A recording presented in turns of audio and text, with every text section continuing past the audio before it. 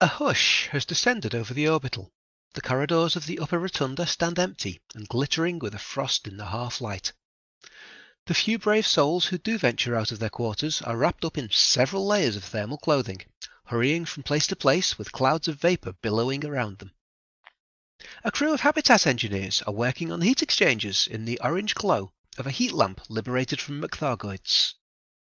On the parade, things are a bit more lively. There are colourful stalls selling hot drinks and questionable sausages.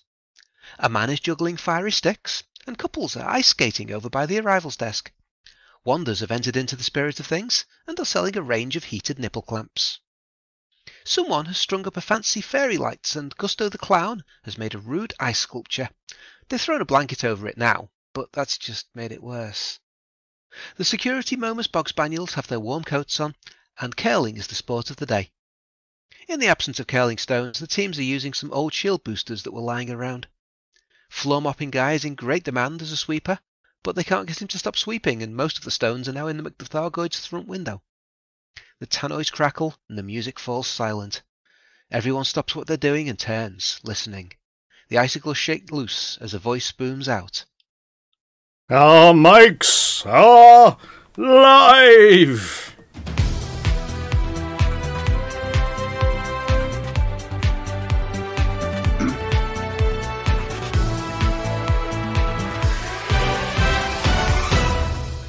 Good evening, everyone, and welcome to Hutton Orbital Live. We have the studio all toasty and cozy.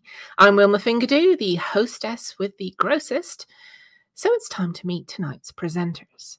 Hang on, I'm not gross. You're just jealous. Because I've got a fried egg, Monster Munch, cream cheese, curly whirly, and worm sandwich with extra worms. And you don't. Do you want a bite? Sorry, I was scratching my bum and then accidentally picked my nose with the same finger. Did you say grosser? Because I've got something green and I think it might be stuck to this button. Hello, I'm your Harkness and I dropped my picnic bar into the Studio Cat's litter tray. I mean, I found it again, but there aren't any nuts in it, and it's all dissolving when I drink it in my tea. Well, they certainly were gross. I'm Norma Snookers, and I have to sit in a room with this lot and their assorted smells. Let's get on with the headlines so I can get out and get some fresh air. The producer goes missing. Kidnap or catnap? Pilots mulled the Thargoid problem.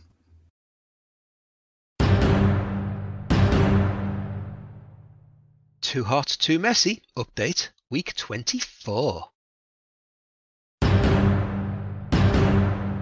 3309's Xeon's rich list reveals startling source of the cash of the wealthiest in the galaxy. Atris 5060 brings us a long list of things to do about Tharg.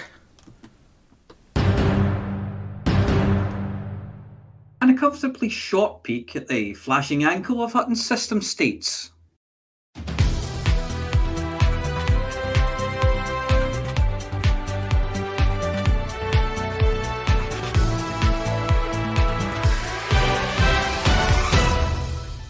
First this evening, worrying news from the Pilots Federation as the first broadcast of 3309 appears to have been cancelled. For pilots looking forward to seeing newly married Pirate Arf, his sidekick the Gambit, and maybe even a wave of pink as the PWAF lands on the docking pad at Shinrarta, plus of course access to all the latest in seasonal paint for your ships, there's only a postponement. It turns out that the power behind the galaxy is an agent of the Pilots Federation, known by the codename The Producer. Some say that he's a disembodied voice. Others that he's got a Steam Deck which he controls the galaxy from, and a voice box that doubles as a soundboard. But we know him as Adam. Unfortunately, the one thing that the PF can't produce this week is a producer. And without producing a producer, the production has ground to a halt. Of course, unable to stop themselves, The communications team from the Pilots Federation are gamely sitting on their sofa and waxing lyrical about this week's pretty pictures, and playing a copy of a recent Galnet News Digest to many plaudits. But the only person watching is the studio cat. We're not even sure if he's listening, as at the moment he's giving himself a tongue bath and contemplating knocking the Hutton mug off the shelf behind him. Adam, as he's known, has either A, got mods and hasn't got a Hutton mug, B, gone for a nap, and after a few weeks off due to the hard work in changing all the calendars over to 3309, C, has been kidnapped to stop the Pilots Federation giving away all their secrets, or D, all of the above.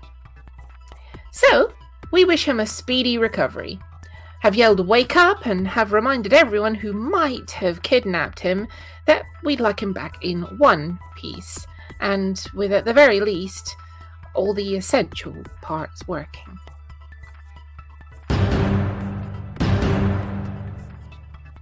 In the war against the Thargoids, there are many plans to win, most of which involve big tables with little model spaceships on them, big sticks and much chin scratching.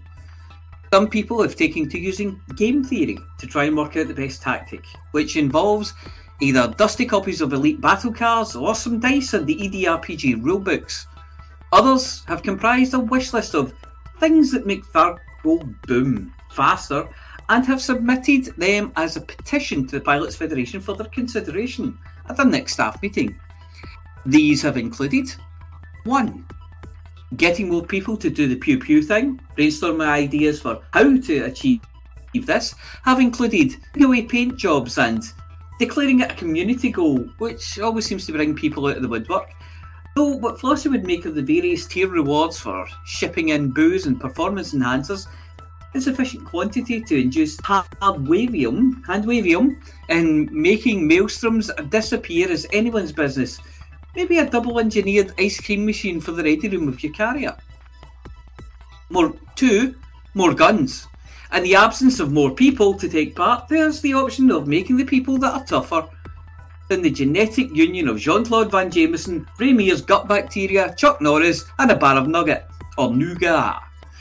Given that we've already enhanced the anti-Xeno guns to have more pew to the pew-pew, the available option is sticking more of them on your ship, without causing it to spontaneously combust or shut down. 3. Controversially, pile off the work to the NPC Pilots Federation. After all, at the moment a lot of the effort appears to be as cannon fodder in combat zones, keeping things like the Thargoid swarms busy while you pop for a quickie reload and a cuppa between engagements. It's controversial as, despite there being an awful lot of them out there, most of them lurking around Hazres sites and picking fights with ships, they really shouldn't, while saying things like, "I'll boil you up!" There are concerns that the bottom would fall out of the bounty market if they were all to head for Thargoid war zones. 4. Better scanners. Well, this is a bit of a no-brainer though. How effective it would actually prove to be is currently unknown. At the moment, just about the only way to have anything other than the Mark I eyeball target as an exerted heart on a large Thargoid is to use the anti-Xeno scanner, given that the range of the thing is about the same as the distance from the end of your nose to the outstretched hand, and the speed is somewhere in the same ballpark as the queue at the DMV. There have been calls for scientists and engineers to fit faster processors to your ship, giving targeting computers a solution that lets more people exert more hearts than the new couples on Valentine's Day. 5. Science the shit out of things. Give Canon a bunch of cash, a stack of those glowing sweetie things, some Guardian goodies and let them do their thing. After all, trying to science our way out of the problem using Guardian technology hasn't let us down yet, has it? Which solution they go for is, as of yet, unknown, but you could bet your bottom dollar, your last £5 note, that Flossie will report on something this week. This is which one they've gone for and how many tons of hydroponics and animal monitors will need to ship in order to achieve it. Oh, hang on. This tea tastes like shit.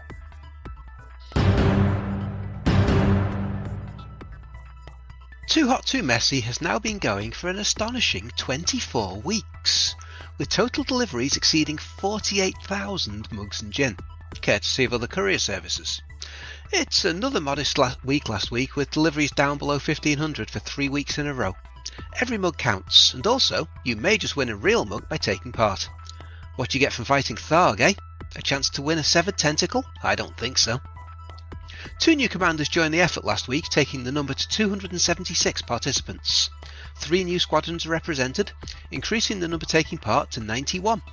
And of course, more are always welcome. Naturally, Hutton are blazing their own mug furrow across the bubble, having delivered over 21,000 mugs and gin. The Winged Hussars are still in second place with over 2,400 muggings, and the Paladins have been pushed back into fourth by the Buckyball Racing Club, now in third, over 200 ahead with 1895. The Undead are still in fifth, and are the last squadron to have collectively delivered more than 1,000 mugs. That irritating guy who still hasn't changed out of his slightly whiffy now green Christmas combat sweater is still leading the field with over 4,750 mugs and gin delivered. Some say that he has a reality all of its own, and it's virtual. Waller 81 is firmly established in second place with over 4,000, ahead of Nemb in third with over 3,300. Infinite Dreamer is fourth, but being caught by Shay Blackwood, only 8 behind in fifth. New commanders have joined the 1,000 Club no new commanders have joined the 1,000 Club this week. The membership is still numbering 8. Of course, we know all of this because it is tracked by the marvel that is the Hutton Helper, and updated live on the Too Hot Too Messy event page at hot.forthemug.com/hot_mess_2. Also, the Helper is now fully updated and supports both vanilla and choc chip versions of the game. So however you play, and wherever you play, your Hutton Rares contribution will be recognised automatically. Apart from the mere glory alone, there is the additional incentive in the form of a chance to win a real-world, Velcro-free, mods-preventing Hutton mug. Any commander that delivers 10 mugs and gin in the coming week will be entered into next week's draw to win a real Hutton mug. Unless of course you already have one, in which case you've already been immunised against mods and don't need one. 21 lucky commanders have accomplished this feat so far, and you can see a little golden mug next to their names in the top commanders table. So keep listening for this week's winner to be announced in the banter bit after the news. If you had delivered 10 mugs and gin each week, you'd have now racked up 230 deliveries next to your commander name. How do I join in the fun, I hear you ask? Well, first you need to sign up by downloading the Hutton Helper from hot.forthemug.com/download, where your mug and gin deliveries will be automatically registered for you by Antarius' genetically altered, multi-flavoured bionic hamsters. The Bank of Zeons, the only reliable bank in the galaxy other than stuffing credits under your mattress or your carrier full of high-value goods in the hope the price goes up, keeps their finger on the pulse of where everyone in the galaxy is making their credits. They're keen to ensure that when it comes to a certain part of society making cash hand over fist, they don't get bored, as bored customers stop making deposits, and without big deposits, the wheels of big business, capital investment and free giveaways via community goals stop turning and the galaxy grinds to a halt. Or at least the human part of it. The 3309 report into the members of the Pilots Federation's members' wealth has turned up a surprise. Gone are the days of bounty hunters rolling in cash like Scrooge McSidewinder with his money bin. Traders have fallen far behind everyone else when it comes to the oodles of bundles of notes in holdalls lying around the place. Even that old favourite, the Robigo Run, has nothing on this year's top-tier rich bastards of the galaxy list. It's bespectacled exobiologists. Okay, some of them don't wear spectacles. Some have wide-brimmed hats and leathery whips. But the most rich in the galaxy have one thing in common. They're traipsing uphill and down-dale and poking their dicinator at strange things. Experts in the honk, map, lands, poke, walk, poke again, walk some more, poke again, just to make sure process. Exobiology is where it's at if you want to make a pretty penny, and what's more, we're not taking the head off We're not talking the need to travel to the far-flung reaches of the Milky Way in search of rare life forms in order to make your money. A simple trip just outside the bubble, say 300 light years or so. Find somewhere that hasn't got someone else's size 9 boot prints on it yet, preferably something with a sulfur dioxide atmosphere and 2 life signs. Look for something that the cat sicked up. Poke it with an analyzer. Don't get on your shoes, and 1 stratum tectonicas later, you're nearly 100 million credits richer. Find a system with 5 of them and bingo. 1 microsample of space goop sold to the crazy scientist with the accent over at Vista Genomics, and you've got enough to buy yourself a nice ship. 5 of them and you can get an Anaconda with all the trimmings. 50? Well, that's a whole fleet carrier. All that for enough biological material to fill a small flask. Exploration purists like our very own Commander Wotherspoon are eager to state that it's not about the cash, it's about the stealthies and furthering exploration in the name of science. Finding that 1 metallic fungoid on the top of the impossibly steep hill you can't see from your ship. Or the thing that looks rude so that Beetlejuice can paint it. Or space loofers and stacked bongo drums. Completionists are up in arms that system after system has been scraped of its high-value items, leaving untagged pools of icky bacteria and forest after forest of boring radar dish-shaped goodies out there. However, if you want to join the rich list, sniff the sulfur dioxide and poke the squidgy thing, and you're laughing all the way to your own water world, complete with granny annex and hot tub. We miss the days of seeking weapons, where real pilots made their cash.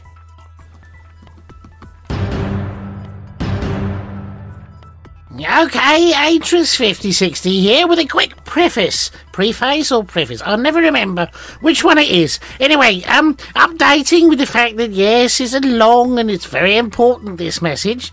Some player groups have had a hard time out near the Cocky Joe Maelstrom and have yet to get a single victory over the Thargoids. Oh dear.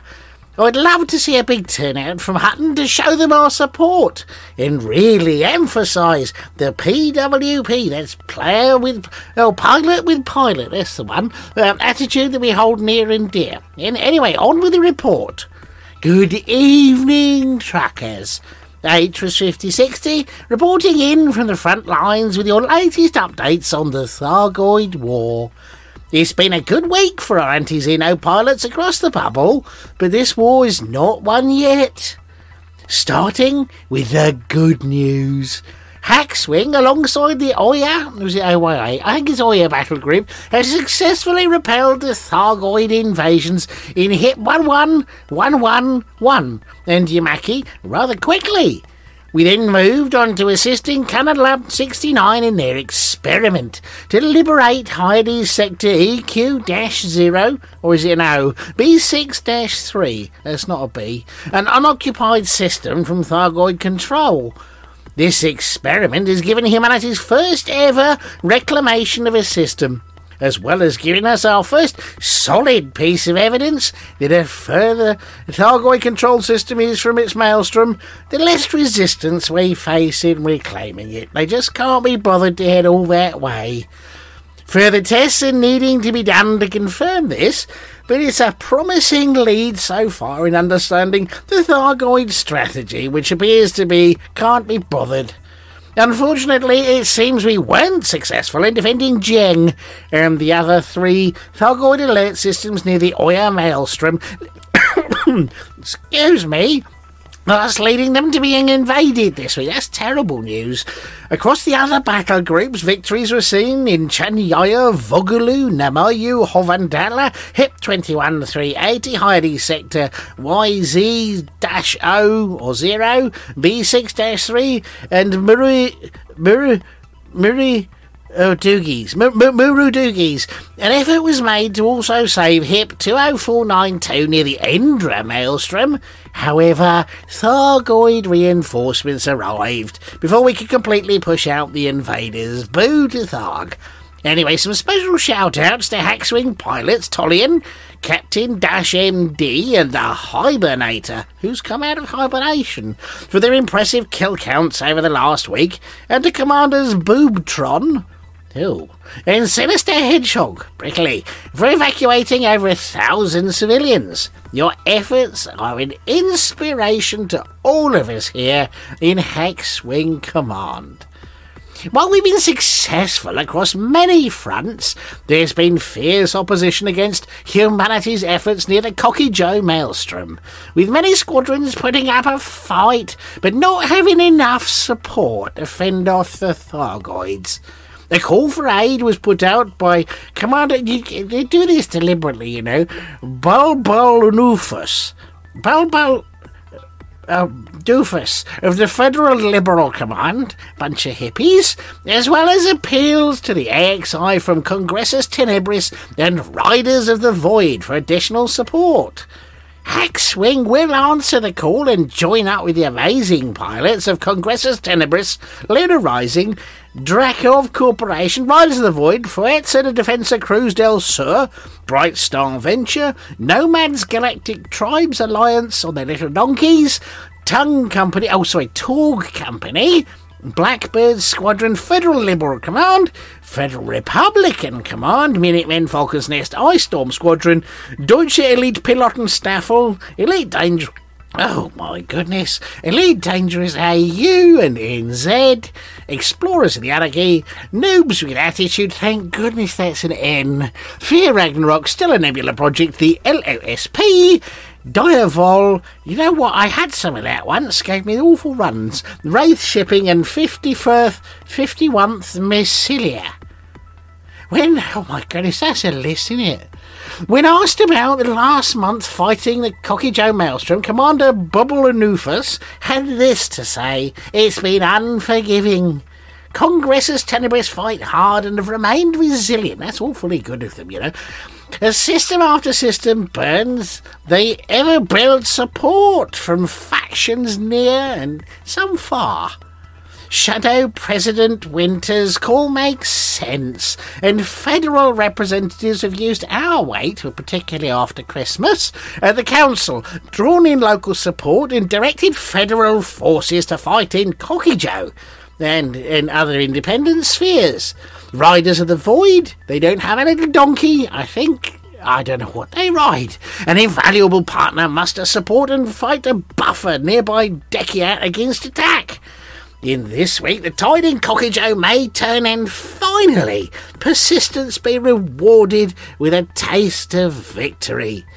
For that, we have many to thank. Oh, not more lists, please. No faction, no power must stand alone. These brave pilots have laid their lives on the line to hold back the Thargoids, and it's time we showed them they're not alone in this fight. Join Hackswing this week in Cocky Joe will also be Heads 38, that's all one of them, Lab 69, The Hive and AXI. Hackswing, your orders for this week will be to help repel the invasions in Cold 285, Sector AF-EB13-1. I really hope you lot are taking notes, because I'm not. And Chibbies. If we can achieve victory quickly in these systems, we'll move on to Vokovi. Congressus Tenebris has welcomed us into KD Port at Laumas. I've seen some of our carriers over there as well, to use as a forward base for operations. Combat and evac pilots are needed, so come prepared. Let's show our allies that we have their backs, their fronts and their left and their right, and kick Tharg out of their homes. And for some of our international commanders, bonjour à tous les braves pilotes français qui défendent l'humanité contre des ennemis qui ont 8 faces et un amour pour la couleur verte. Je suis désolé que parler comme ça et briser mon accent français et probablement mes cordes vocales. Défendre la trace. Für unsere deutschen Freunde lieben wir sie auch und finden, dass sie einen großartigen Job machen. And for the Antipodean pilots, G'day, mates. Sheila and Bruce say they're doing a bonza job and are looking forward to white wine in the sun with Barbie. I've got no idea what that means or who Barbie is. I'm confused. Maybe code. Anyway, and for the Kiwis, I was asked to say hi to them. Apparently, the pin is mightier than the sword, but the hacker is mightier than the Thargoid Raw. And for everybody else, thank goodness that's over for the mug. Good luck out there, truckers.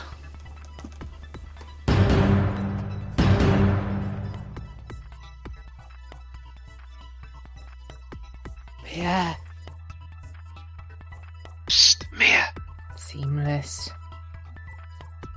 Apology, officer. Come in, please.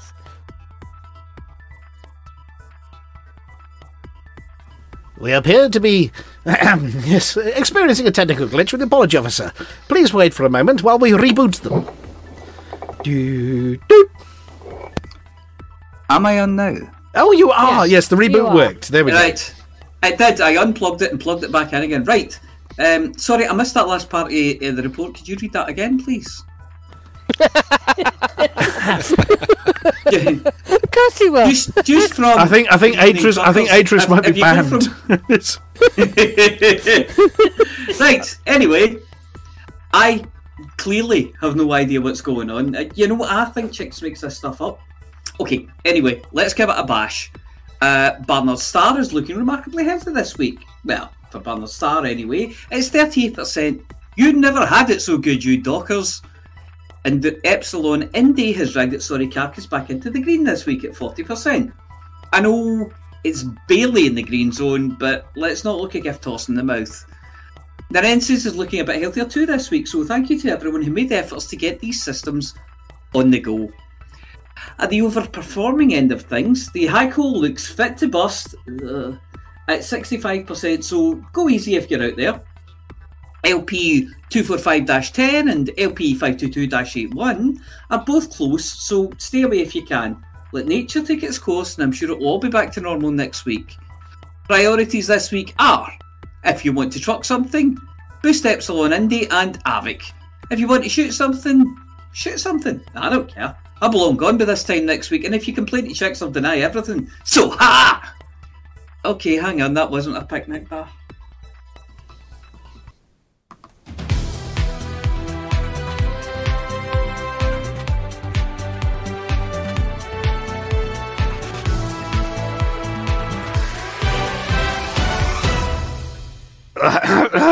Okay, right. Atris, making up for last week. Hey, 17 minutes on one article, all on Atris's own there. Wow. Yeah. Oh, dear. But apparently we do have some listeners in from parts foreign. So Atris said, "Oh, you don't suppose you could say something in French, could you?" And we can't forget the Germans and the Aussies. And all right, I'm just glad there wasn't a Chinese commander group or I don't know. You haven't get Henry in to do the French, do the Spanish this time either. Oh yes, he's doing very well at the Spanish. Yeah, but look, welcome back, welcome to the studio. I am joined in the studio this evening by the returning Amelia, back for another week. Well, yeah, because you're back from last week. Oh yeah, I was here last week. Yeah, I was here the week before last week as well. Yeah, I know, but I wasn't. It's okay. I'm returning to hear you. Anyway, it's lovely to hear. He's been away, but you're the one coming back. Yes. I'm just glued to this chair. Yeah. And by the apology officer. Hello. Who has a lovely new microphone. I do. And that's why you couldn't hear me in that last article. Well, technology. Technology always lets us down. Talking of technology letting us down, Litho, you're back. Hello! You didn't run away screaming after last week when everything went pear-shaped. No, I just sat here and cried for 3 hours. Just technology, hey? He did, but he hit his head off a door frame, and he's only just woken up. Yeah, well, it's brand new microphones plus shows plus I've been there, I've done that, I've had the same nightmares. I feel for you terribly, but hey, look, just 17 minutes of awesome. Yep.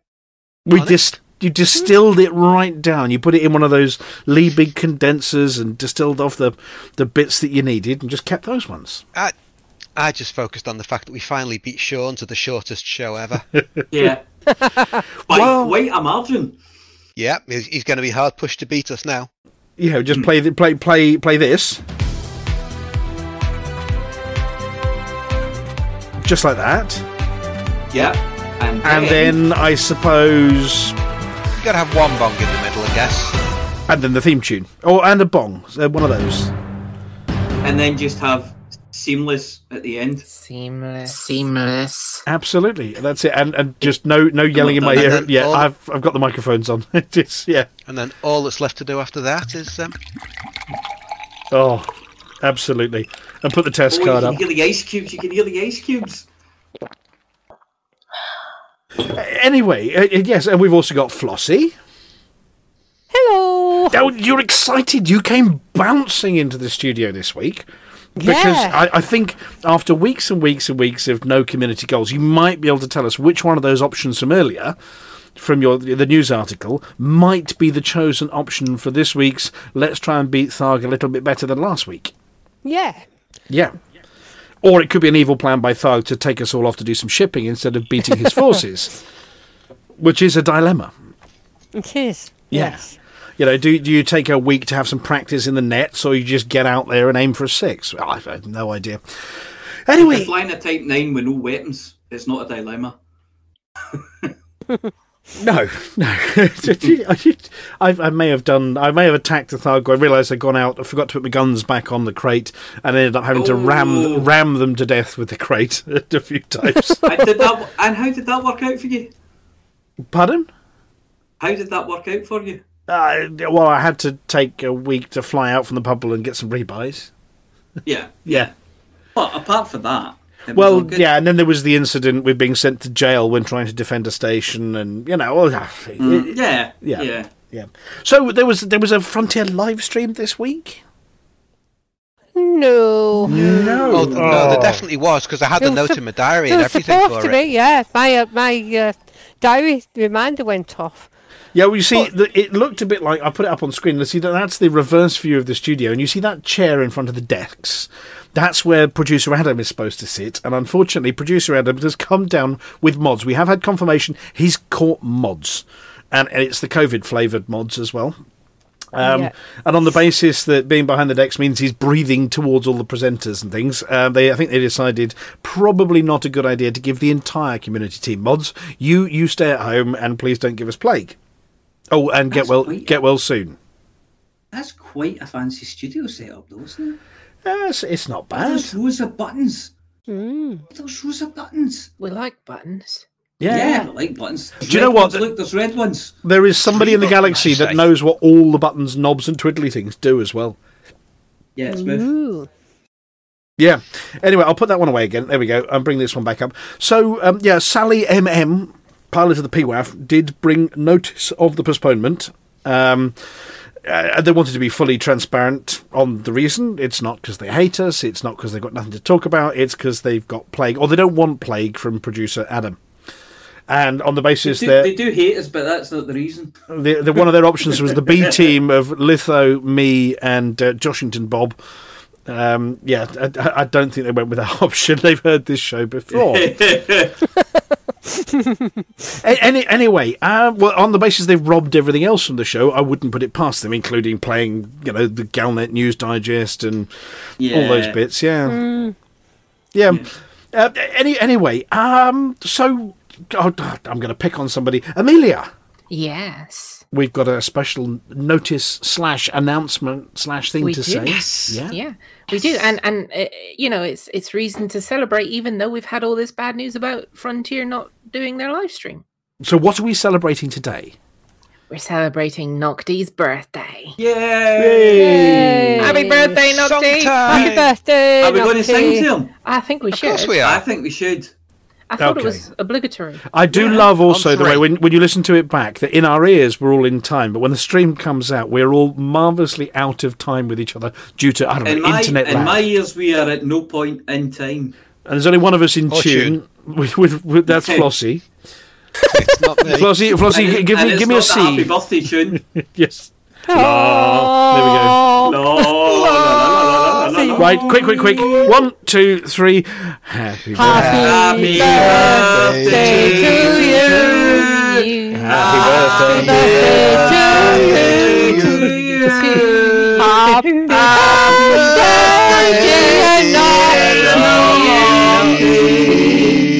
Happy birthday to you. Okay, that has set the Momus Bog Spaniels off howling. Oh my goodness. Right, and our listeners just all dropped out of the stream. Anyway. Yeah, come back! Yes. How did that happen? Oh, my Is that a ears. technical issue? I think all three of them have just reached for the mute button and run away. They've often watched somebody smooth the mellifluous like that Woolies chap that we keep raiding at the end of the show. Yeah, it must be a Twitch issue. They all disconnected simultaneously, so it must be a server problem. Yeah. Fire alarm sounding. No, we're not yelling that word yet, Volcarius. That's naughty. Right, so we have some space news. Apology officer, do you want to talk about the first one for us? Well, yeah, give me a wee second here to actually open it up and see what it's about. It's Remember what one it is? well, it was something to do with jumbo jets and Jumbo jets and rockets and Cornish virgins. How did it go? Badly. Right. So Well, first it went really well, and then it went badly. It So- only went badly in a relative sense, though. I mean, It was in a over relative one part velocity didn't work. sense. Yeah, it took off and it fired away and it went away up into the sky, and then the first bit broke off, and that was okay. That was meant to happen. Then the second it bit came went off in your hand. whoosh, whoosh, and after the second whoosh, they went, "Hang on, that's nowhere near where it's supposed to be." Oh, hang on, it's falling. What do we do? Watch it. And then there was some plummeting, and then it got wet. Yeah, anomalous. Somewhere off the west coast of Africa, I think it sort of plummeted. Yeah, a bit. it started off really well. Yeah. Now here's the thing: that there was. Hi, Eugene. Hi, Eugene. Hi, Eugene. Eugene, Hi, the green room's over there. Eugene. Yeah. Right. Hey, well, Eugene. Here's the thing about No, it. There I'm were Aurelia. there were a few tens of thousands of people watching the launch as well, and there was a lot of commentary in there that basically it was five guys in a shed with a copper with his jacket over the back of a seat on one side, next to the kebab van, and they borrowed a camera from the 1980s and strapped it to the rocket. Now, you know, NASA is a very expensive operation. They have 400 people in the room with the latest screens, and there's a reason why NASA rockets cost billions of pounds. Now, the idea behind this one is we're not trying to spend billions of pounds, we're trying to get the stuff up into space, which in theory would have been great if it had got there. But yes, the live stream wasn't exactly high budget. So it was a bit faulty towers. Yeah. Yeah. Architects. It was a bit 1970s sitcom in terms of quality, but hey, look, they, Was it that episode where he starts whipping his car with a birch branch? yeah, wasn't that an advert? Yeah, it was one of those. But basically, and there were a load of people stood in a car park to watch the plane take off, and then of course the plane then flew out of sight before it dropped the rockets. So they basically saw a jumbo jet flew take away off. into the middle of the Atlantic somewhere. But if you watch the, I think they had that's that plane finder app on screen. You could see that plane going through with no call sign, and all the other planes being kept well away from it. Well, it's about to launch And an now we enormous know rocket. why. Yes. Yeah. And there was a good reason they went from there, because the path of the rocket takes it past Spain and down past the west coast of Africa, where it's not going to land on anybody's house. It might land on a boat, but I think the boats are all told to stay well clear as well. Though, you know, what you can do if you're in a boat when somebody says, "Oh, it's heading for you," is quick, turn the engine up a bit. You can't exactly swerve out the way of an incoming rocket at the speeds it was doing, or plummeting. Yeah. It definitely will have hit it's terminal speeds it was velocity. doing, or not doing. Yes. Yeah. Yeah, It how- did get pretty high though. I mean, it was well up there. Yeah, it did. But then it Yeah. just came down very quickly. And then there was some JWST. JWST, Litho? Yeah, it's celebrated its first birthday of launch, and well, the American Astronomical Society's first meeting since it started returning data was last week. So an awful lot of people have been finally presenting their papers on the research they've done, and there's an awful lot of JWST news appearing right now. But basically all we really care about is they've released a batch of really, really pretty pictures. No, I might have one of them to pop up in a second. No, let's just see. Do I have one here? Pop it up on screen from the JWST. I mean, there's all sorts of nebulae shots, and there's. I mean, the planet Neptune, the real glowing one of the planet Neptune it almost looks transparent. Yeah, there's some absolutely stunning ones of some bubble galaxies, and there's a great one actually. I think it's the Pillars of Creation that they've got the before and after. So 2 different versions wavelength wise. Oh yes. So you can see one that's and there's a swipe bar that you can just move backwards and forwards if you follow the link.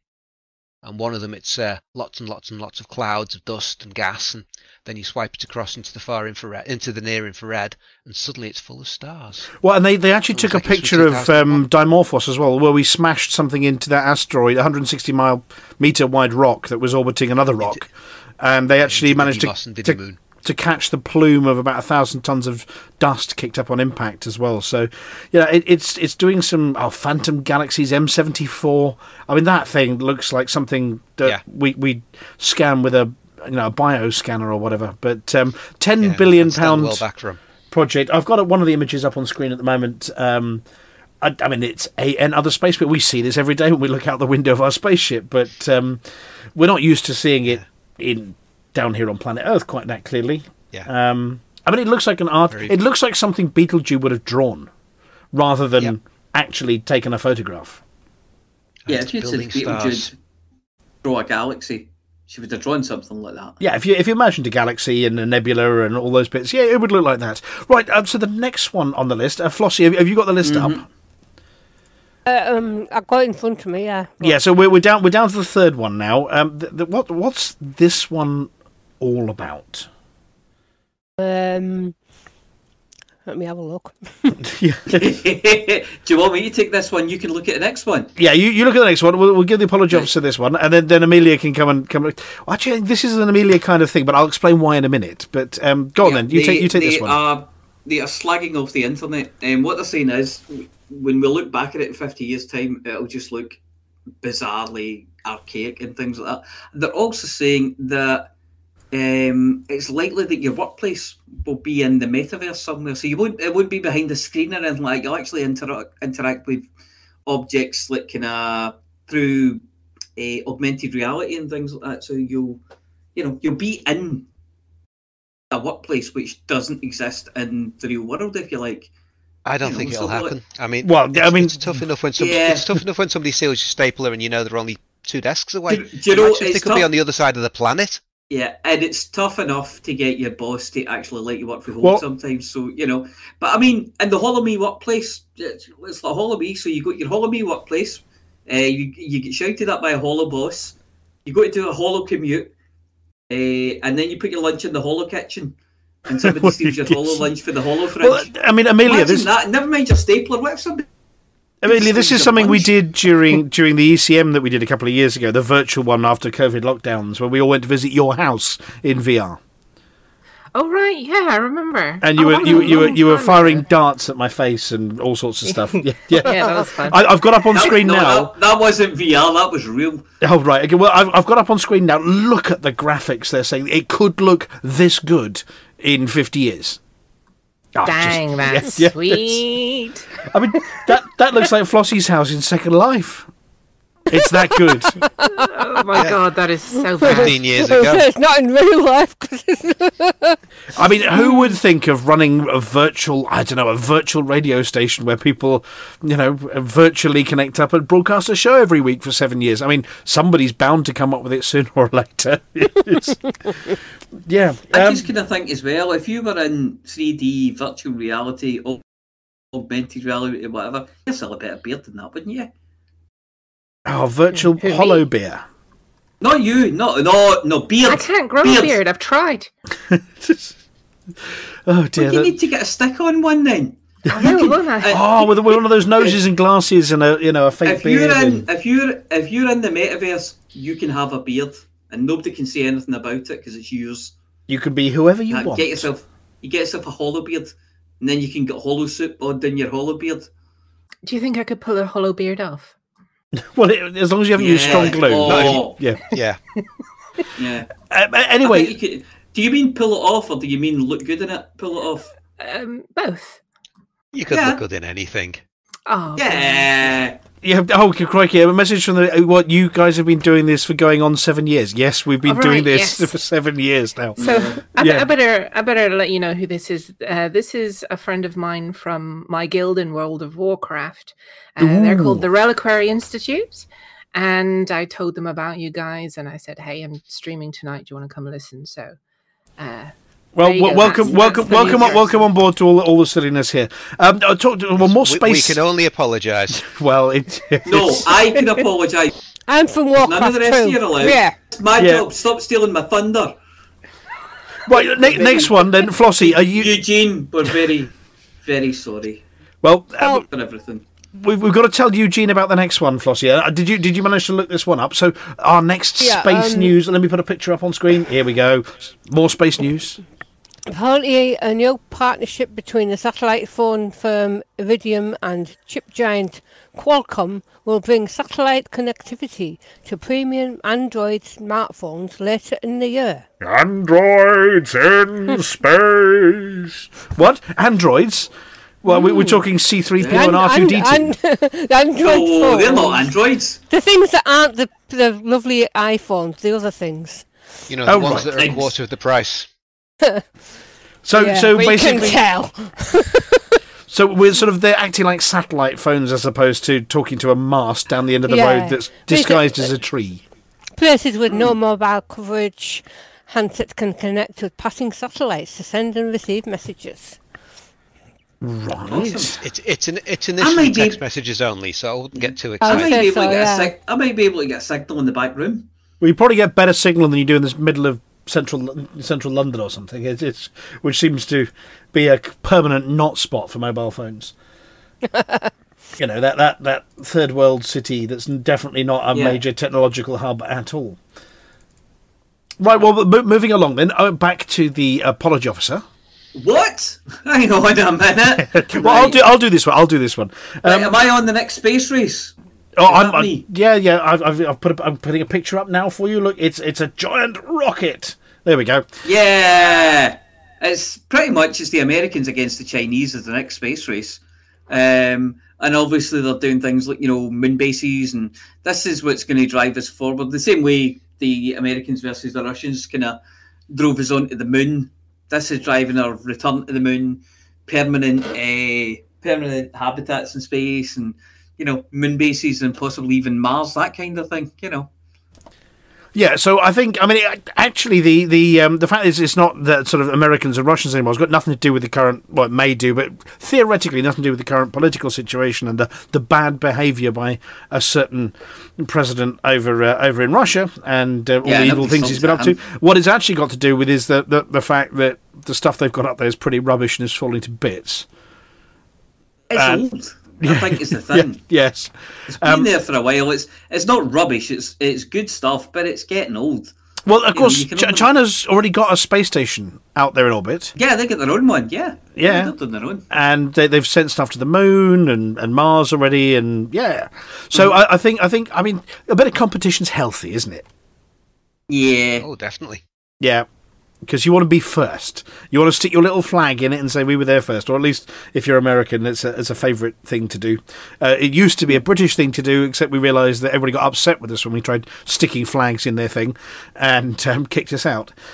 But I mean, It's got a price tag of somewhere in the region of $93 billion, which for it's about as much as Elon Musk wiped off his share value with one tweet. Yes. very possibly, yeah. Yeah. Oh, £76 billion.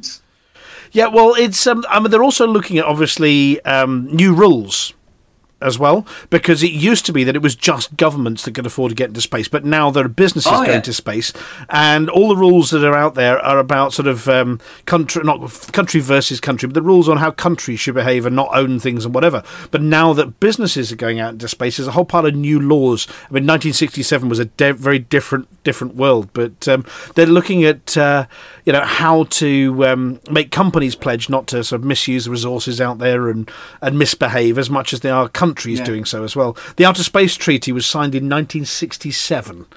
but obviously Wow. only covers countries, not businesses. Although I'm sure Space Force are all over it. Oh, there are space lawyers making an absolute packet out of all of this. Right, and then in terms of space news, I haven't got a picture of this one yet because it's a video. Well, I might have a picture. This one. So who wants donuts? Anybody for donuts? I'll do the donuts. Ooh, I might be able to Mm. get a picture up for you. Hang on a second. I Space like donuts. donuts. Yeah, space donuts. Well, I mean, this is really cool because, I mean, it's the way the guy describes this event happening. It sounds like David Attenborough. Have you actually read this? Basically, yeah. Hubble has found a hungry black hole and it's twisting a captured star into its gravitational pull into this really unique donut shape. And it's kind of cool. But the way it reads, it says, these are termed tidal disruption events. But the wording belies the complex, raw violence of a black hole encounter. There is a balance between the black hole's gravity pulling in star stuff and radiation blowing material out. In other words, black holes are messy eaters. It's like David Attenborough. It is. I mean, are you sitting When you read it comfortably? like that too, yeah. And obviously, the yeah. writer of this reads from the Apology Officer's book of big words that you got for Christmas, because it uses words like quiescent. Yes. I mean, you don't often use the word belie. No, What? you No, you this is don't. true. It's a nice word. We should use it more often. Yeah. Anyway, If basically, you really want to know if he waxes lyrical or not, he tells you that a wayward star plunges into the gravitational abyss. your guess. Ooh. Ooh. Well, Who basically, doesn't like space plunge into a donuts. gravitational abyss. Space Very donuts. pretty. Yep. Yeah, Well, it's very pretty. A friend of mine who's a midwife did say that it looks also like the kind of cushion that they recommend some people sit on after having babies, because it sort of it just provides support in the right places and anyway, so it looks like one of those. It does look like a pile cushion. That's true. It does. Well, there you go. There's Jowls. Yes. Anyway, well, that's our space news for this week. We haven't got any more space news. We do this has sort of turned accidentally into a feature, hasn't it? It's not something we originally planned to do, but we're fascinated by it. Yeah. And look, I managed to get some pictures up this week, which was great. Back to real space instead of the imaginary stuff back from the year. What are we on? 2020. I don't know, 3309. Anyway, so back in 3309, we are doing the Too Hot, Too Messy campaign. And depending on how you read the articles, we've either given away 21, 22, 23 or 24 mugs. I think it might be 23. But it's time for us to announce who has won this week's Hutton mug to keep the mods free for their efforts in the last week. Now, before we do the reading, Flossie, Yeah. I know we mentioned it earlier. How does one win a Hutton mug at the moment? Well, you need to have Hutton Helper installed, or the online version, and you've got to sell at least 10 each mugs and gin over the previous 7 days, and your name will be put in a draw, and if you picked out the draw and haven't won one before, you'll win a Hutton mug. And And just where can we get the Hutton Helper? oh yeah, that's a good question. Yes, it's hot.forthemug.com. And there are details. then- Yeah. Yeah, they follow the various links there. Now, in response to one question we had through, you do have to sell them to somewhere that hasn't already had them. Yes. And you can find those details out on that page. And no, you can't sell 10 of each in one go. That doesn't count. It has to be 10 to 10 different locations. You can't shortcut it. You can't cheat. But anyway, Litho, have you got the drum kit handy? I certainly have. Go on then.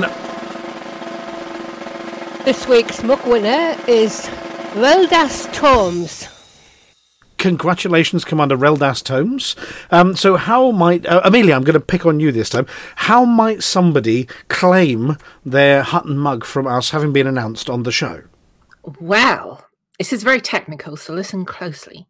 You have to email, that's email, I took part, all one word, at huttonorbital.com.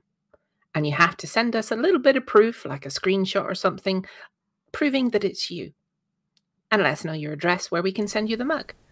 Yep, and contact details, and then the Hutton Postal Service. Now, we do know at the moment there is some disruption to international postage after somebody hacked the Royal Mail. So we might have to sit on it for a few weeks while they undo the hacking. But if it's a UK address, we can get it out straight away. If it's an international one, we've got to wait until the Royal Mail is sending international parcels again, or it might cost us an arm and a leg, or an Apex taxi to get it to you. But yes, Reldas tomes, if somebody wants to find them or notify them in-game, there is a little marker that goes up against their name on the Hutton Helper website. But if anybody knows Commander Reldas tomes, please do let them know. They have won a Hutton mug. If you don't claim it, we're going to send the apology officer after you. Thank you for the segue into my most favourite part of the week. What do you call a fat anteater? Grady. Dennis? George. A lard fark. Oh, dearie me. That is our sign to move on. Aardvarks. You're going to run out of aardvark jokes sometime soon. You really are. I think they bought a book full. Oh, God. I've found a website. Oh my God, you found a website. And it hasn't been shut down yet. Somebody please can do a takedown notice on it. Right, Flossie, are you ready? I'm picking at the good ones. Oh, you're only being... Oh, I'd hate to hear what the bad ones are. Right, Flossie, you're all excited about this because you're back. Back, yes. Right, I have your tune ready. I've got the magic button. I hope it's the right button. Are you ready? I am ready. Right, Hutton, sing along time.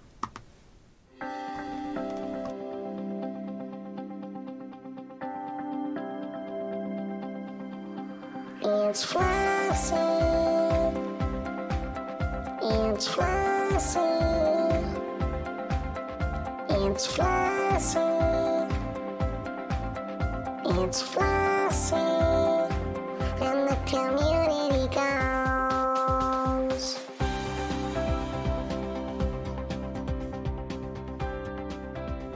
Hello, Flossie here with this week's CG News. Yes, CGs are back. New CGs starting today, 19th of January. Deliver resources for experimental weapon stabiliser. Azimuth Biotech has requested deliveries to LHS 1163 to manufacture a module that increases the Axe weapon's capacity. A press release from the corporation's PR division stated, Azimuth's dedication to defeating the Thargoids, which stretches back more than a century, has reached a new milestone with the development of our experimental weapon stabiliser. This proprietary invention redistributes the physical stresses that Axe weapons place upon a ship's infrastructure. The Class 3 and Class 5 variants allow ships to be outfitted with 1 or 2 additional Axe weapons respectively. Supplies of meta-alloys, insulating membranes, HN shock mounts and beryllium are required to begin mass production of our successful prototypes. All shipments should be delivered to the Glorious Prospect megaship in the LHS 1163 system. Sufficient resources will allow the Class 3 variant of the experimental weapon stabiliser to become available immediately, with the Class 5 variant reaching the market a short time later. As an additional incentive, the new modules are being offered as rewards to participating pilots. If Tier 1 is reached, the Class 3 experimental weapon stabiliser will be made available at rescue megaships on the 26th of January. The Class 5 experimental weapon stabiliser will be made available at rescue megaships on the 2nd of February. If Tier 2 is reached, the top 25% of participants will receive 1 Class 3 experimental weapon stabiliser on the 26th of January. If Tier 3 is reached, the top 50% of participants will receive 1 Class 3 experimental weapon stabiliser on the 26th of January. The top 25% of participants will also receive 1 Class 5 experimental weapon stabiliser on the 2nd of February. All participant module rewards will be placed in storage at the Glorious Prospect. Campaign began today, the 19th of January, and will run for 1 week. If the final target is met earlier than planned, the campaign will end immediately. To earn rewards, you must sign up as an active participant before delivering meta-alloys, insulating membranes, HN shock mounts and beryllium to glorious prospects in the LHS 1163 system. And the second CG is Protect Azimuth Biotech Initiative deliveries. Azimuth Biotech is also overseeing a bounty hunting initiative in LHS 1163 to protect trade ships bringing shipments of goods to the glorious prospect. Bounty vouchers can be handed in at the megaship for additional credit rewards based on contribution levels.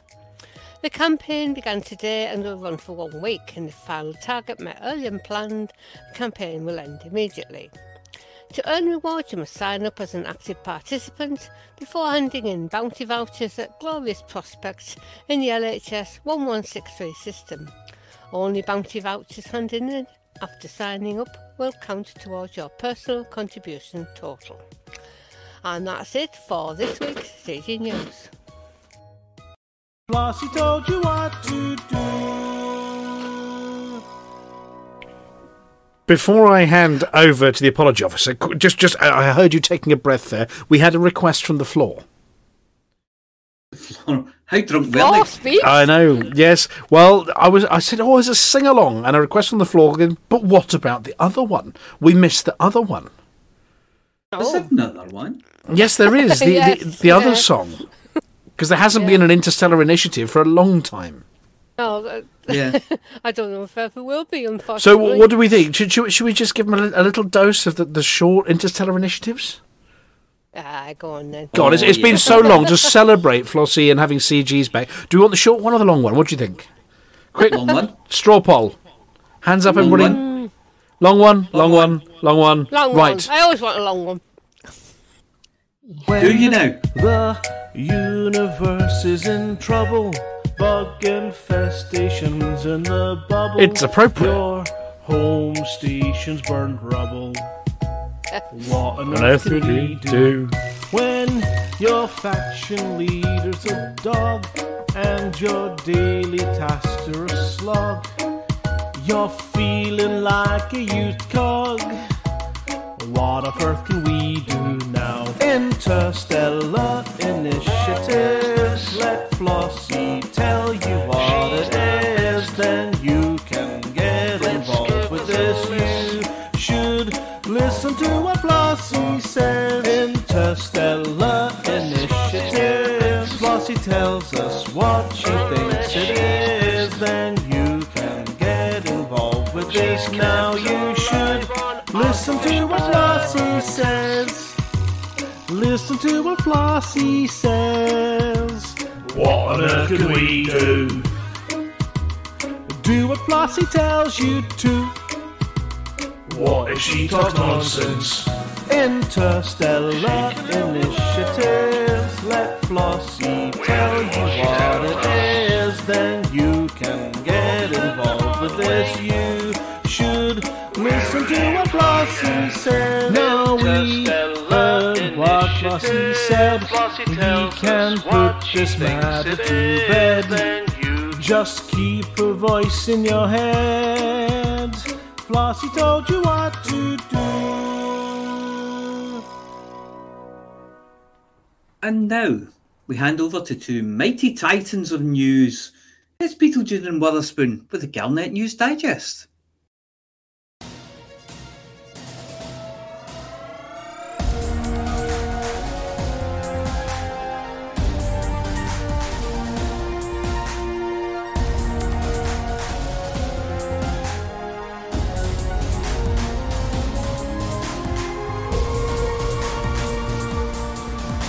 Galnet News Digest, 19th of January 3309. We read the news so you don't have to.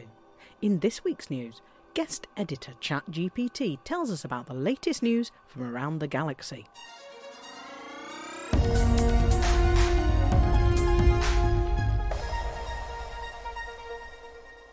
I am unable to provide you the latest Galnet news as it is constantly updating. Galnet is a news feed system that provides news and updates for commanders throughout the galaxy. It covers a wide range of topics, including updates on events, initiatives, community goals, and new features. It can be accessed from the cockpit menu and is updated regularly. However, if you absolutely insist, I'll see what I can do.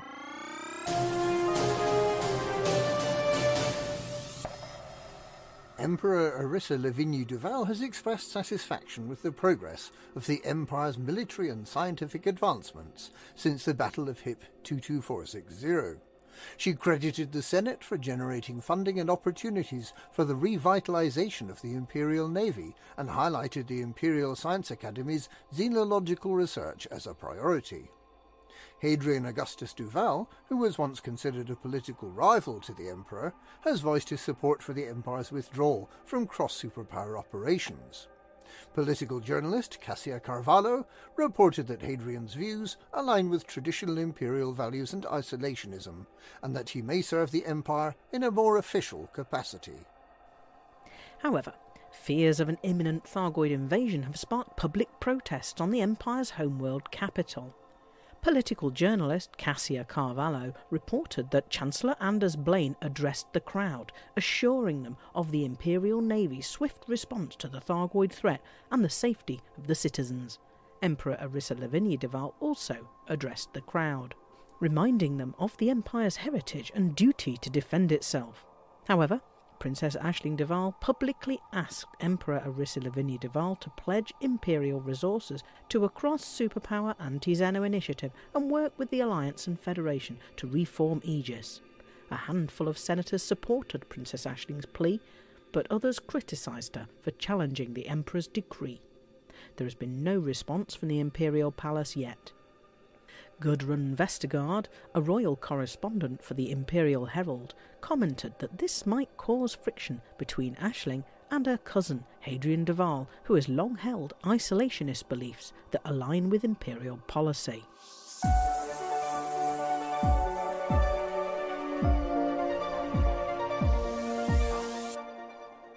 The court-martial verdict of Admiral Aidan Tanner has been officially overturned by an executive order from President Zachary Hudson. He was convicted of mutiny and unlawful military action when in November 3307 he attempted to take control of Hindmine Starport while in command of the Musashi megaship, claiming that databanks at the headquarters of Taurus Mining Ventures, as Azimuth Biotech was then known, contained evidence that Salvation's anti-Xeno superweapons were designed to attract the Thargoids into populated systems before they were deployed. A legal review last September, after the Proteus wave was used to entice Thargoids to HIP 22460, substantiated Tanner's claims. His sentence was commuted to time served, but his dishonourable discharge was upheld. The granting of clemency by President Hudson quashes the convictions of mutiny and unlawful military action. Fleet Admiral Tayo Mayokori also supported this presidential pardon, and Admiral Aidan Tanner has been formally reinstated and is already being briefed on strategic plans regarding the Thargoids.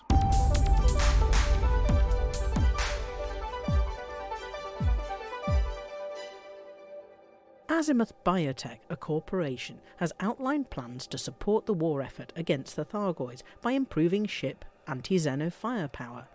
The corporation has established a research and development division specifically designed to improve the AX armaments. CEO Torben Rademacher explained that the corporation is working to increase the upper limit of AX weapons a ship can utilise, and that the research teams are already reporting promising results. He also stated that the corporation has moved away from the Proteus Wave technology and adopted a more conventional direction, as the superweapon project was a failure.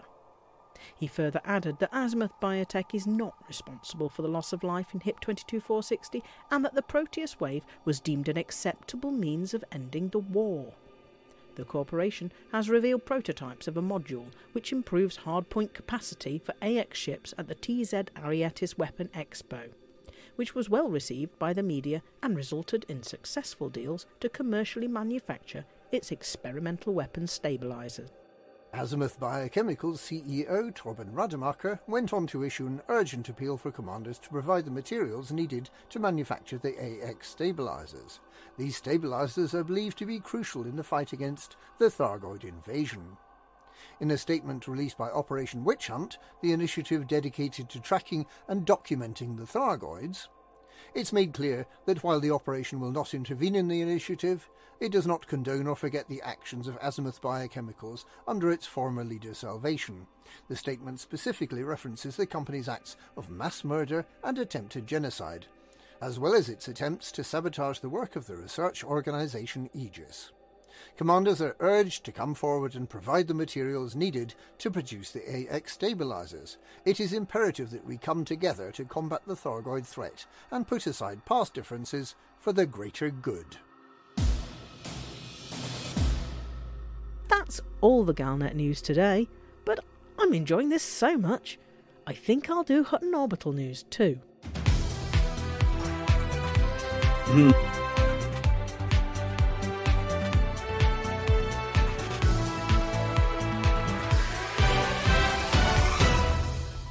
In the show Hutton Orbital News, on the 19th of January, many humorous scenarios were described. The introduction describes a scene in a fictional orbital or space station where the environment is cold and the people are bundled up in thermal clothing. The atmosphere is lively, with stalls selling hot drinks, ice skating and a clown making a sculpture. There is a sport of curling, but the curling stones have been replaced with shield boosters. A crew of engineers are working on the heat exchangers, and there is an announcement made over the loudspeaker that causes everyone to stop and listen. The scene is set in a place where things are happening and is described in a detailed manner that creates a vivid picture in the mind of the listener.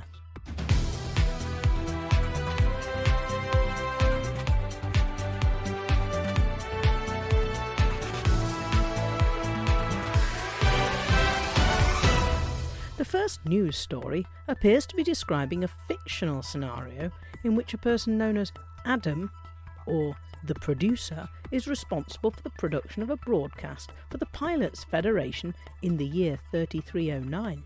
However, due to his absence, the production has been postponed. The reason for his absence is not specified, but options A, B, C and D are given as possibilities. The passage also expresses the wish for Adam's safe return and for all essential parts of him to still be working. The second news story describes various plans for winning a fictional war against the Thargoids. The plans are presented in a humorous and tongue-in-cheek manner. The plans include using game theory and petitions to the Pilots Federation, increasing the number of people participating in the war effort, adding more weapons to ships, relying on NPC pilots, improving scanners and using science and Guardian technology to defeat the Thargoids.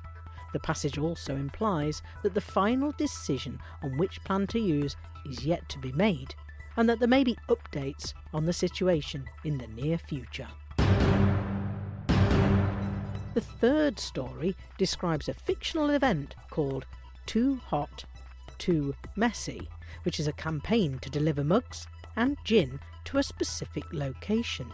The event has been ongoing for 24 weeks and has had a total of 48,000 mugs and gin delivered by various participants. The event is tracked by a tool called Hutton Helper, and updates are provided on a website. The passage also mentions that there are different squadrons participating and individual commanders can compete with each other to deliver the most mugs and gin. There is an incentive for participants to win a real-world mug by delivering 10 mugs and gin in 1 week. The passage also provides information on how to join the event by downloading the Hutton Helper and registering deliveries. The fourth news story is describing a fictional report from the Bank of Zeons, which states that the most wealthy members of the Pilots Federation are exobiologists, specifically those who engage in the process of honk, map, land, poke, walk, poke again, walk some more, poke again, just to make sure, in order to discover and collect samples of rare life forms. The passage notes that these exobiologists are able to make significant amounts of money by selling their discoveries to organisations such as Vista Genomics. The passage also mentions that some pilots prioritise exploration and scientific discovery over financial gain, and that some people believe that the excessive collection of rare life forms is causing a depletion of interesting discoveries in the galaxy. The fifth story describes an ongoing war against an alien race known as the Thargoids in the game Elite Dangerous. The writer, Atrus 5060, reports on recent successes and setbacks in the war, and calls for support from the player community in a specific area, the Kohiko Maelstrom, where some player groups have had difficulty repelling Thargoid invasions. The writer also mentions the use of game theory and experimentation to understand the Thargoid strategy, and mentions specific player groups and squadrons that have been successful in the war effort. The sixth and final story makes little sense, as it talks about different systems' health and priorities that are not clear. That's the end of the news. It's important to stay informed about the current events in the game. Remember to always stay safe and have fun while playing. For the mug. And that's this week's AI-generated Galnet News. Galnet News, we generatively recombine the news so you don't have to.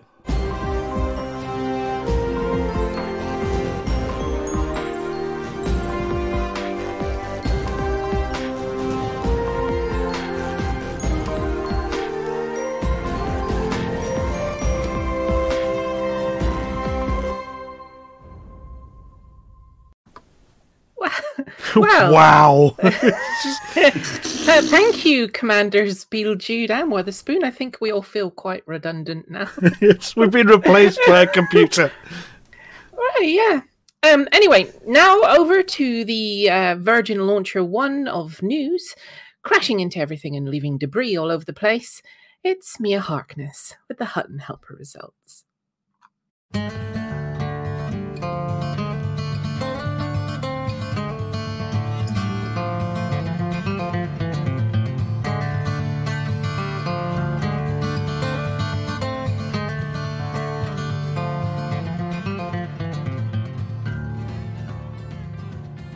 Welcome to the Hutton Helper results. The Hutton Helper results are sponsored by the Hutton Helper, the only third-party resource to come with a free pair of those Thinsulate socks that didn't sell at Christmas. This week we have the following events: the Heat Death of the Universe Cup, the Icicles on Your Icicles tournament, the Hot Water Bottle Javu Trophy, the Don't Lick Anything Metal Charity Shield, the Jack Frost nipping at your nose is actually frostbite, spectacular, and the I'm going outside now, I may be sometime award. So, get your thermals on, make a cup of Bovril and get a draft excluder across the door. The Hutton Helper results are: Hobbs jumped 20,000 light years to come first in distance travelled.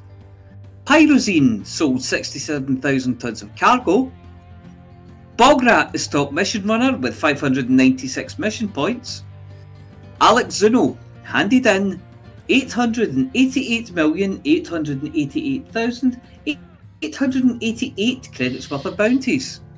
Tolian handed in 1.3 billion credits of combat bonds. And Miet11 delivered 3,018 people to their various destinations. So, decals this week for Hobbs, Pyrozine, Tolian, Miet11, Torquay Mouse for Our Mind, Thorned Rose for Objects Scanned. Please email itookpart@huttonorbital.com and arrange to collect your Hutton decal kit, which this week consists of a packet of ice lollies, an ice sculpture of Elf Hutton, and a penguin for company. There have been 6 Hutton runs in the last 7 days. Take it the sales over at Wonders then. I did hear an announcement about cheap cocktails at Fat Ernie's though. Anyway, the top 5 are Uber Dave 5993, 1 hour 23 minutes 52 seconds. Jintosh, 1 hour 24 minutes and 19 seconds. Retired Navy IT1, 1 hour 24 minutes and 33 seconds. Norbert Patenod, 1 hour 26 minutes exactly. And Bandicoot, 1 hour 46 minutes and 54 seconds. There is a whole galaxy of stuff out there needing defrosted, exploded, launched, rung in, first-footed, decked with boughs of holly, motivated, evacuated, unfriended, ejected, manhandled or woman-handled, smeared, deflected, irrigated, emphasised, sniffed, snuffled, postponed, flip-flopped, mistranslated to and from Spanish, chilled, mugged, ginned, wrapped up with a pretty bow, shipped, short, rescued, having their immersion ruined, battered and deep-fried, repaired, destroyed, bought, sold, squeezed, inflated, burnt, frozen, liquidated, evaporated, smelled, licked, discombobulated, recombobulated, head-butted, rubbed, compressed, enveloped, strained, fermented, murderised with 2 S's, interrobanged, upcycled, violently downcycled, disallowed, reallowed after consulting VAR, smelted, loved, adored, cherished, and propinated. And you can earn yourself a very fetching Hutton decal for doing it. To get involved, you just have to go to hot.forthemug.com and download or sign up for the spectacular Hutton Helper, available in 3 enticing formats. Let's face it, anything has to be better than waking up from cryonic hibernation to discover your family only paid enough to freeze your head. Anyway, that's it for this week. Back to Studio 5.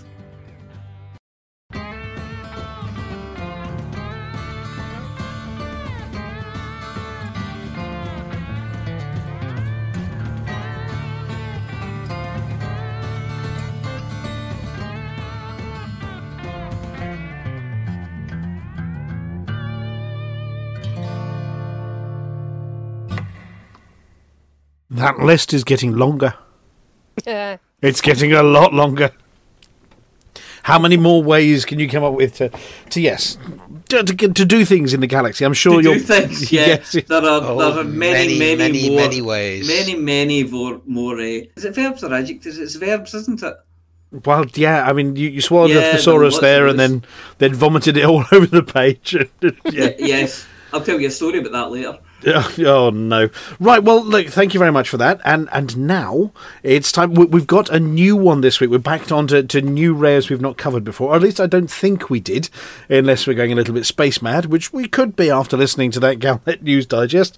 Anyway, this is not the Galnet News Digest. This is the Galnet Rares Digest. Good evening. This is Amelia Hawke, reporting for the Galnet Rares Digest. We try all the galaxy's rarest and most dangerous commodities, so you don't have to.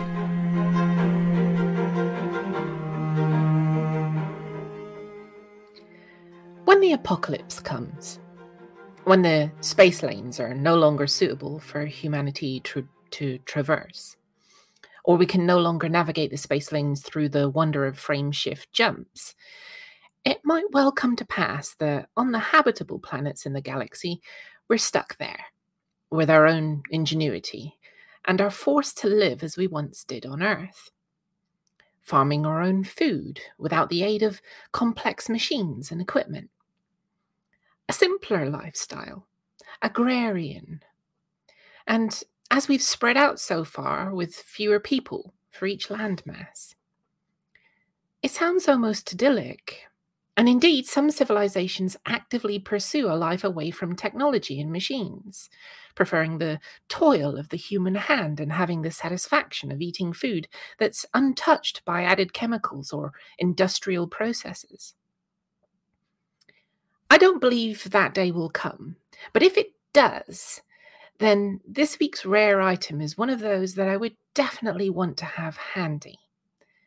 That age-old question of, what 3 items would you want to take with you if you were stranded on a desert island?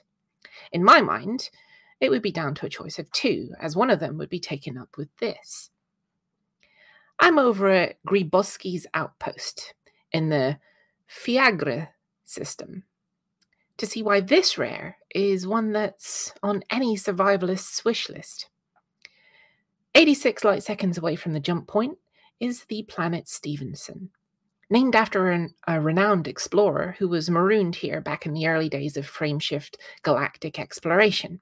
With nothing more than his ship's hull for shelter, the contents of his survival pack, and his own ingenuity, he lived for 40 years on the planet before being rescued. What he achieved was nothing short of miraculous. He built himself a house, leveled the land for miles around for pasture, planted and grew crops, dug out an amphitheater just in case people came visiting, built guest quarters, dug his own mine, and even explored and mapped most of the continent he was living on. All of this after ship systems failed, fuel ran out, and he was relegated to using tools he crafted himself. The secret to all of this?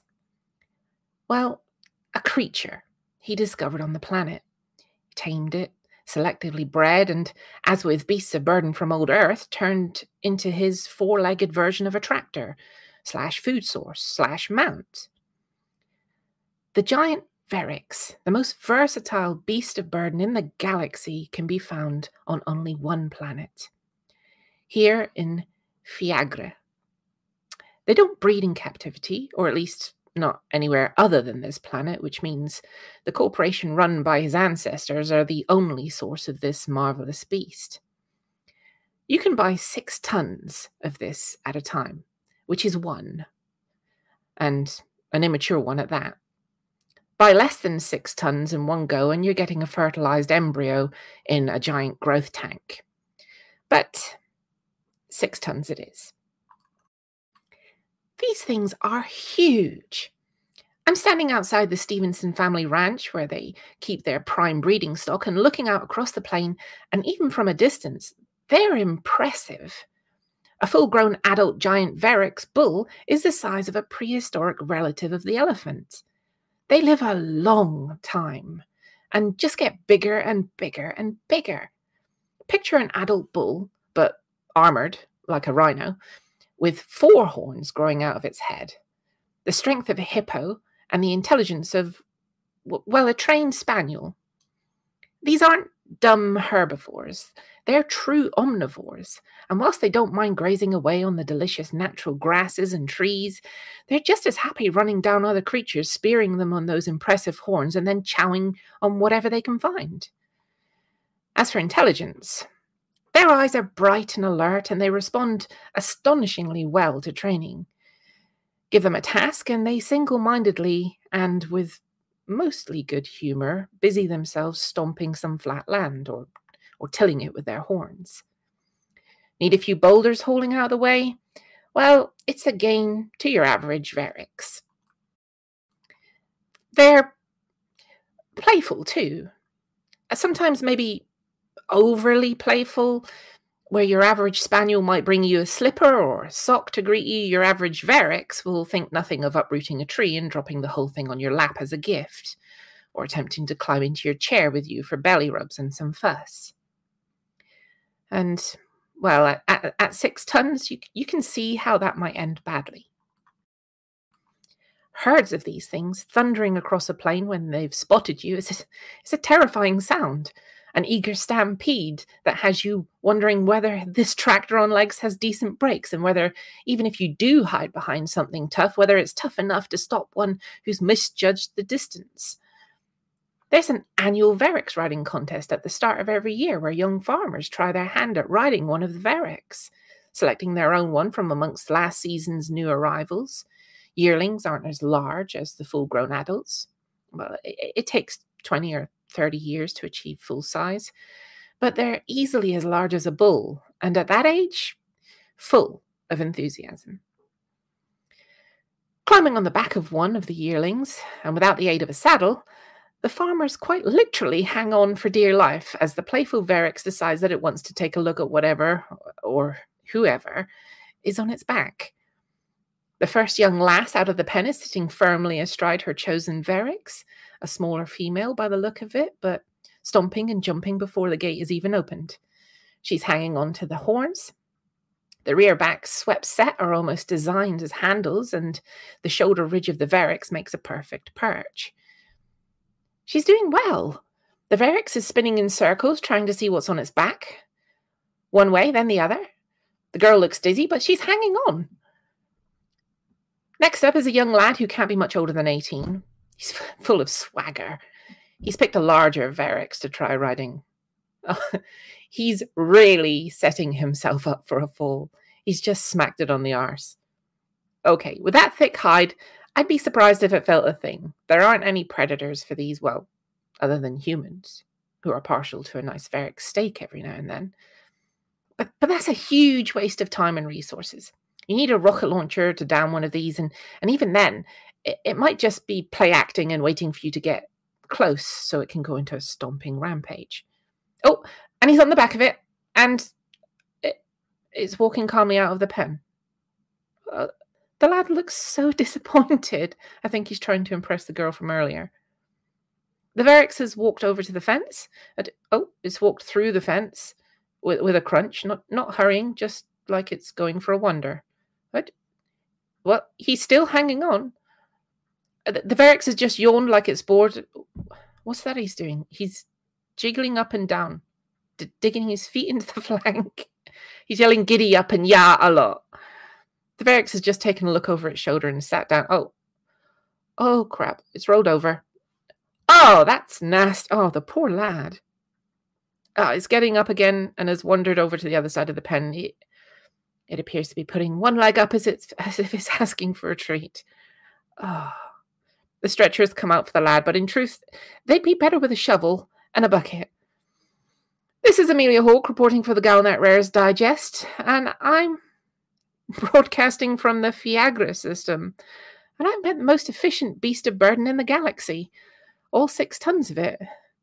Trust me, you wouldn't want an enthusiastic one to jump up at you for a treat.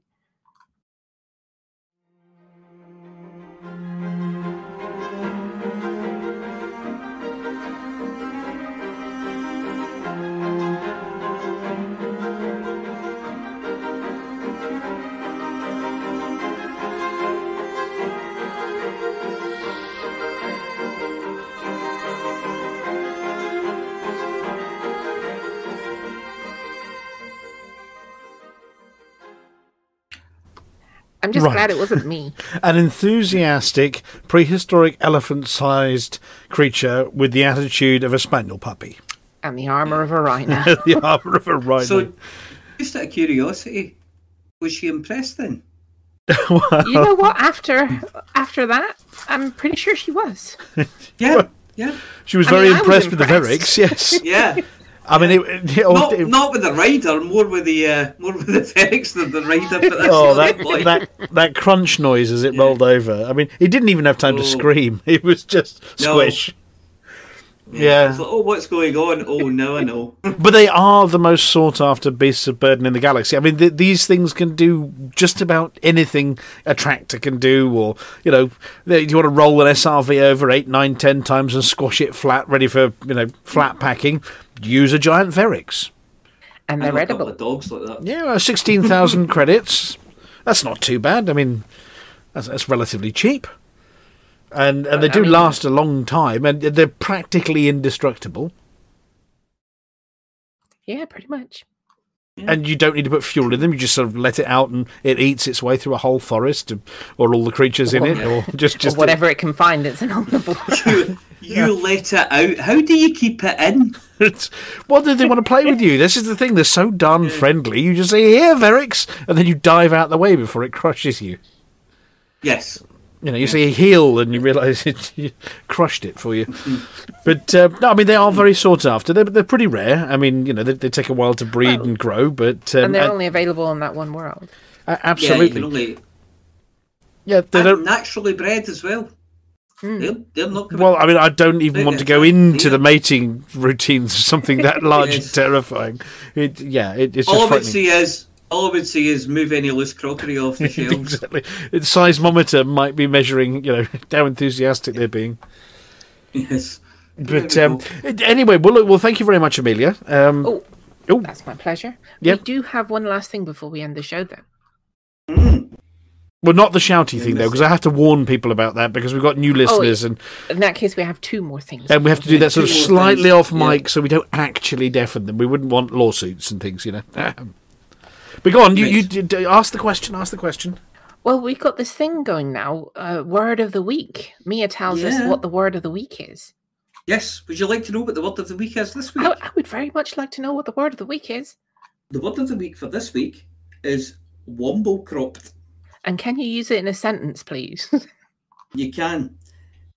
It's, well, the meaning of it first. Sentence will make more sense that way. The meaning is severe digestive discomfort. And if I use it in a sentence, the sentence is, hot sauce gave her womble-cropped, but she couldn't say no to the challenge. I've got the womble-cropped. I need to go for a lie down.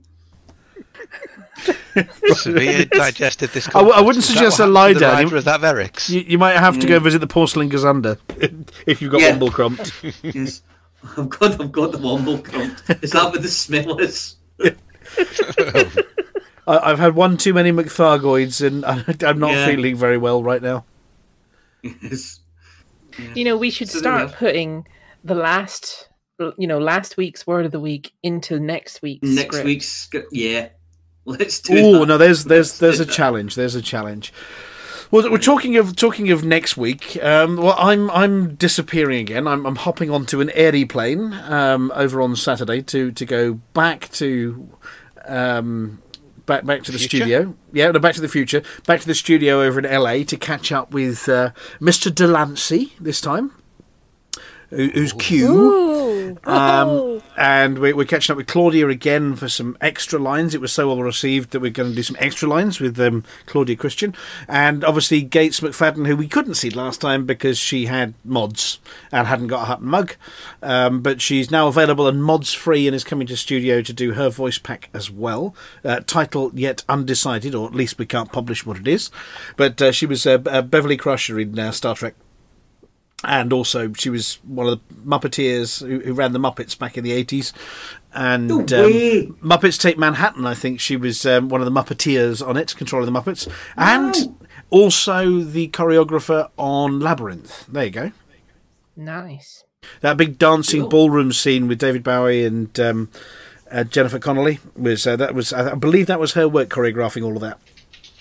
Cool. Which is quite impressive. Very impressive, a very impressive CV. Yeah. But it's going to be a delight to meet her and put her together for another voice pack. Other than that, so yeah, I'm not going to be around next Thursday. As a Hey, result I of mean, being, no. so I'm going to be overseas. Are you going to have another bite of the cherry? I Litho? believe that Josh is working on it next week. Oh, it's Josh's week next week. Okay. Well, we look forward to it. I am going to, because we finish in the studio on Wednesday, actually have time to sit down and pen a few words. So we shouldn't be scriptless, assuming the internet works. We're staying at the same place, so the internet was good there. And we are actually catching up. We're going to be having a dual catch-up. I am actually catching up with Radio Sidewinder while I'm out there. Oh.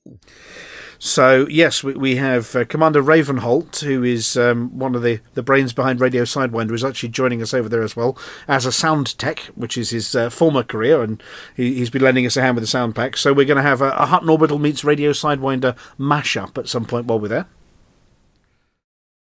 Which is nice. Little Sidewinders.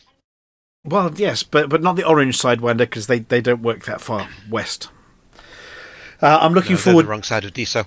I'm looking forward to coming back with jet lag again, which I now know how much I hate coming east again afterwards. So I'm going to be enjoying that You'd be one. better coming back with other. You'd be better coming back with other people for HCS voice packs instead. But, yeah, You know, you can go around the other way. I could go around the other way, but it's a longer way that way, isn't it? Yeah, but, you know, you wouldn't get the east jet lag. You just get twice as much west. Yeah, jet lag. and I think we'd be flying over bits of the world that maybe aren't friendly to Hutton truckers, potentially, as well. bits of the world that are throwing things at you. You and each other, and yeah. So unless we went over the top, well, I suppose that's a possibility. It's a bit cold up there, though. Holes in the ozone layer, but they're going to be fixed in, I don't know, about 20 years from now anyway. Right, well, that's it for the show for this week. Thank you very much to everybody who's come to join us. There have been drops active throughout this, so we're hoping that those of you who missed out on many hours of catching drops last week have made up a few minutes anyway. The drops will be active again next week. I think that should be the last week of drops, so if you haven't yet topped off your latest paint jobs, then you do have another opportunity next week. Other than that, now this is where we put out a warning, and we seriously mean this warning. If you have headphones on, or if you're sitting near your speakers, it's about to get incredibly loud in a minute or two. So we do recommend for this next bit, just unplug the earphones, move them away from your ears a tiny bit. We're going to give you a minute or so to sort that one out. And before I go as well, are we rating? Unplug your earphones so it comes straight out of the TV screen at you. Are we raiding again this week? Before I do this, somebody. Who we raiding? Who's on? Well, should we raid Woolies again now? He's been enjoying the company.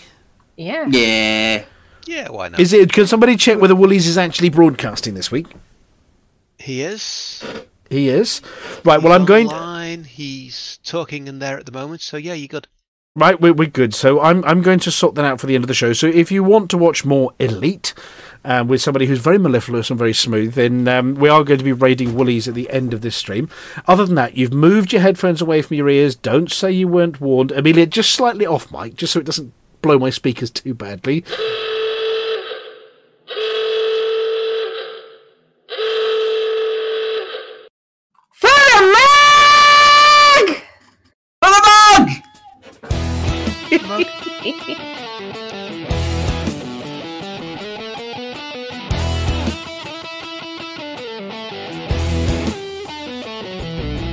No journey too long and no cargo too small. The profit margins never really mattered at all. We're gonna take the cargo where it's needed today. Super cruising all across the Milky Way. We'll take anything, anytime, anywhere. Loading up the T-9s to the brim with grain. For the mug, yeah, you know just where we're coming from. For the mug, now everybody sing the Hut and Trucker song. For the mug. Flossie always seems to crash into the sun. Swivel likes the pilot on the Xbox One. Alvin at the front, you know he leads us well. Trucking across the galaxy, now everybody yell. For the mug. Yeah, you know just where we're coming from. For the mug. Now everybody sing the Hut and Trucker song. For the mug. Yeah, you know just where we're coming from. For the mug.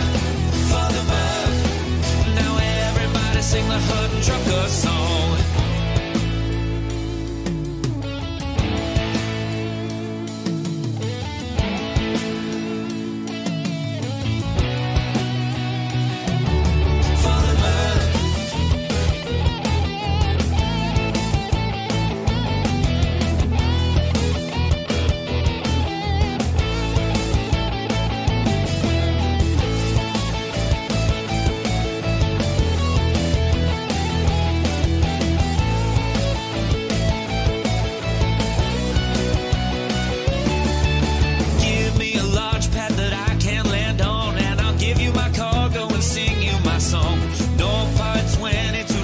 To go cruising to Hudson. Whoa, no journey too long and no cargo too small. The profit margins never really mattered at all. We're gonna take the cargo where it's needed today. Super cruising all across the Milky Way. We'll take anything, anytime, anywhere. So shout it out loud like you don't even care. For the mug, yeah, you know just where we're coming from. For the mug. Now everybody sing the Hut and Trucker song. For the mug. Yeah, you know just where we're coming from. For the mug. Now everybody sing the Hut and Trucker song.